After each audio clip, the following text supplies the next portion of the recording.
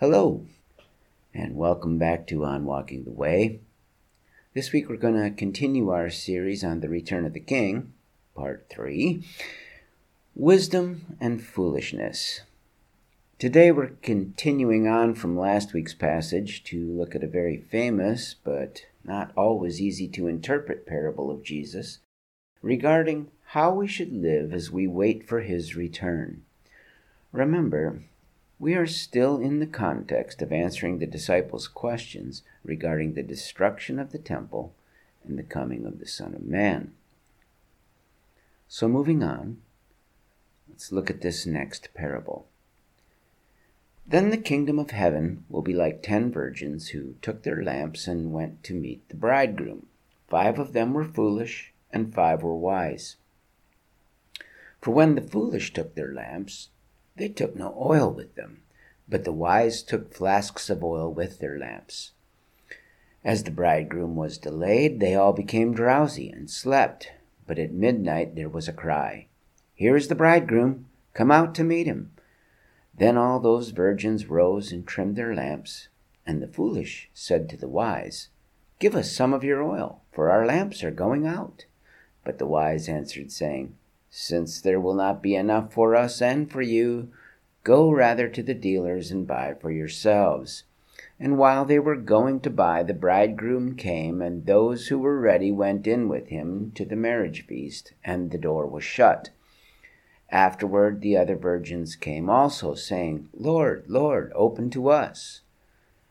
But he answered, "Truly, I say to you, I do not know you. Watch, therefore, for you know neither the day nor the hour." Now, a story like this can be made to say many things, depending on the meaning you assign to the various elements in the story. So, to keep our interpretations from running completely amok, which is always a good idea, first, let's look at the moral of the story according to Jesus. Watch, therefore, for you know neither the day nor the hour. Now, last week we discussed what staying awake looked like for the disciples and for us. But this week, the characters in this parable actually all fell asleep. But they do not all have the same outcomes, because some are wise and some are foolish. This is a very interesting expansion on the teaching on being prepared for the coming of Christ. Beyond being told to simply stay awake, it seems that wisdom prepares for a longer than expected wait. It shows us something of a difference between legitimate rest and the dangers of the drunken and careless deeds of the night that Paul was referring to in the passage last week. This story also takes a slightly different tack on the contrast between the good servant and the debauchery of the evil servant, described in the passage just before this one. I've included that story below, since we're not going to get into it today. So in this parable, Jesus is adding to his previous warnings to stay awake and remain faithful servants, the idea that his return may well take much longer than we expect, and therefore we should be watchful, for we do not know how long it will be. In this story, Jesus talks about the importance of preparing for a possible extended wait. The question today is then, how should we live in light of an unexpectedly long delay in the coming of the Son of Man, who is here depicted as the bridegroom? In this story, wisdom was preparing for a long wait, and foolishness was not preparing at all. The difficulty in this story, then, is trying to understand the nature of the oil and the lamps that the wise virgins brought. They all fell asleep, so unlike the earlier metaphor of sleep, the difference here is not that they all stayed awake, but their preparation. They all brought lamps, they all fell asleep, but 5 of the virgins came prepared for a long wait, and 5 did not. So let's look at this oil. Now, Jesus could have been telling them to simply be prepared in their hearts for a potentially long wait, and maybe so.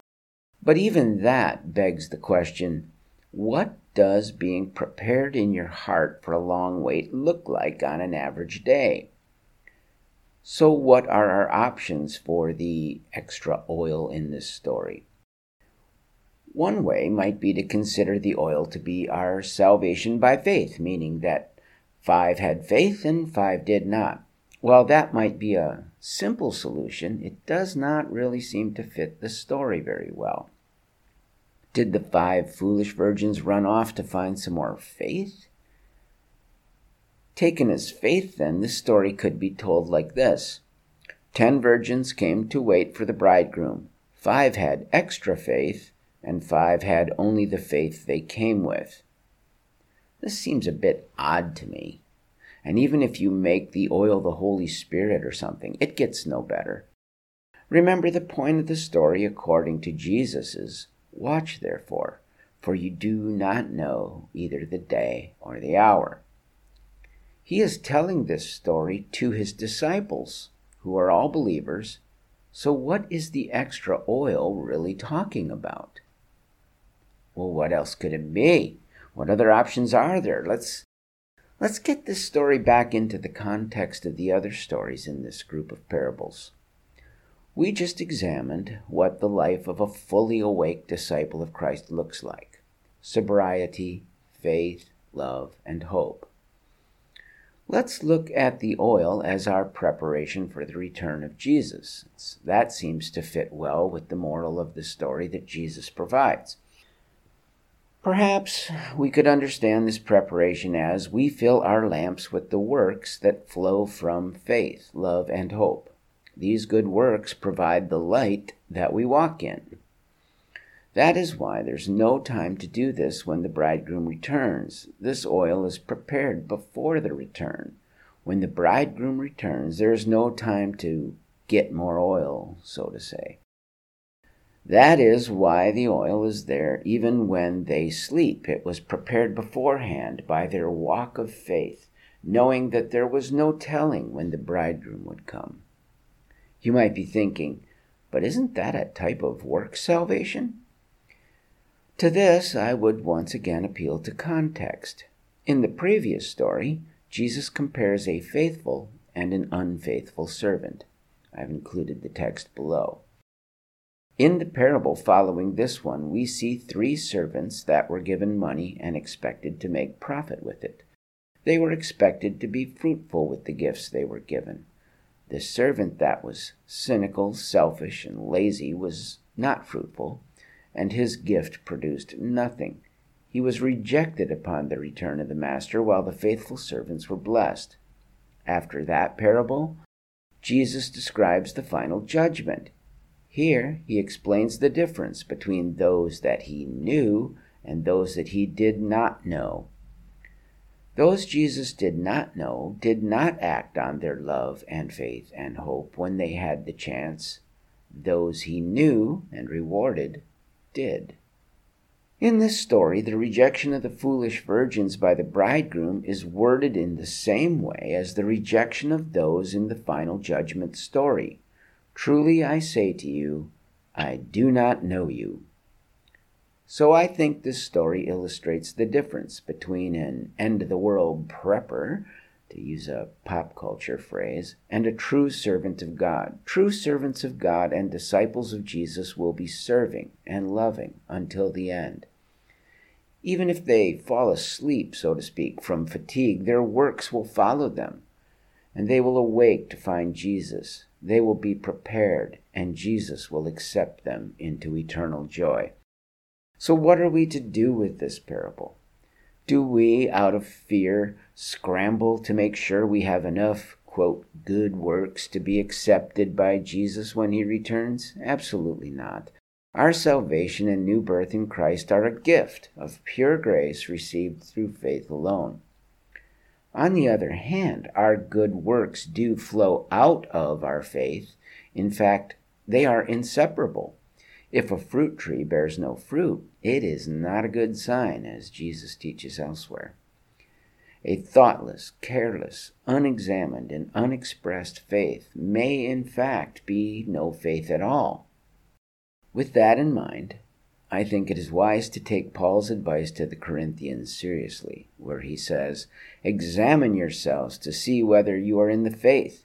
Test yourselves, or do you not realize this about yourselves, that Jesus Christ is in you? Unless indeed you fail to meet the test. Our hearts are quick to abandon faith and sink back into selfish unbelief. This week, let's encourage each other to love and good works, works that are not born of fear or pride or unbelief, but in true faith and a genuine love of others. As we do this, we will have fellowship with both God and people, and we will have nothing to fear no matter when our bridegroom returns. In a world increasingly hostile and violent to faith in Christ, we must all the more lean into fellowship and encouragement. So, to sum up, to be watchful in the way Jesus commands in this passage is to tend to our faith, keeping it fueled by practicing truth and allowing it to burn brightly in this dark world as we wait for Jesus to return. So remember the simple things like faith, hope, love, and encouragement, and have a great week.